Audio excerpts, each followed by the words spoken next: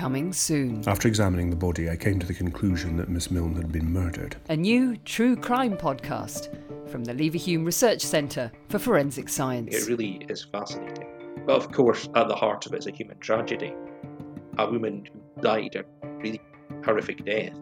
A forensic look at a century-old mystery. I found about 2 feet 9 inches from the foot of the stair Miss Milne lying on the carpet on the floor with her head towards the entrance, her feet towards the way leading towards the dining room. Our job as crime scene investigators and forensic scientists is to reconstruct what happened. That's our job. On further examination, I found her legs were tied at the ankles with a green curtain rope. What might modern forensic science have brought to the Jean Milne murder investigation?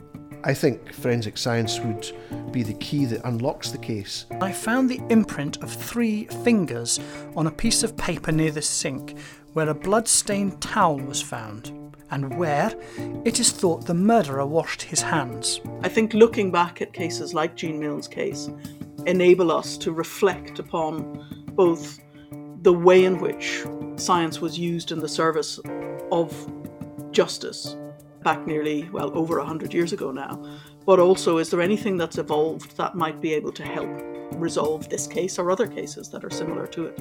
You do the fingerprints in blood on the tabletop, that could potentially link it to a potential assailant.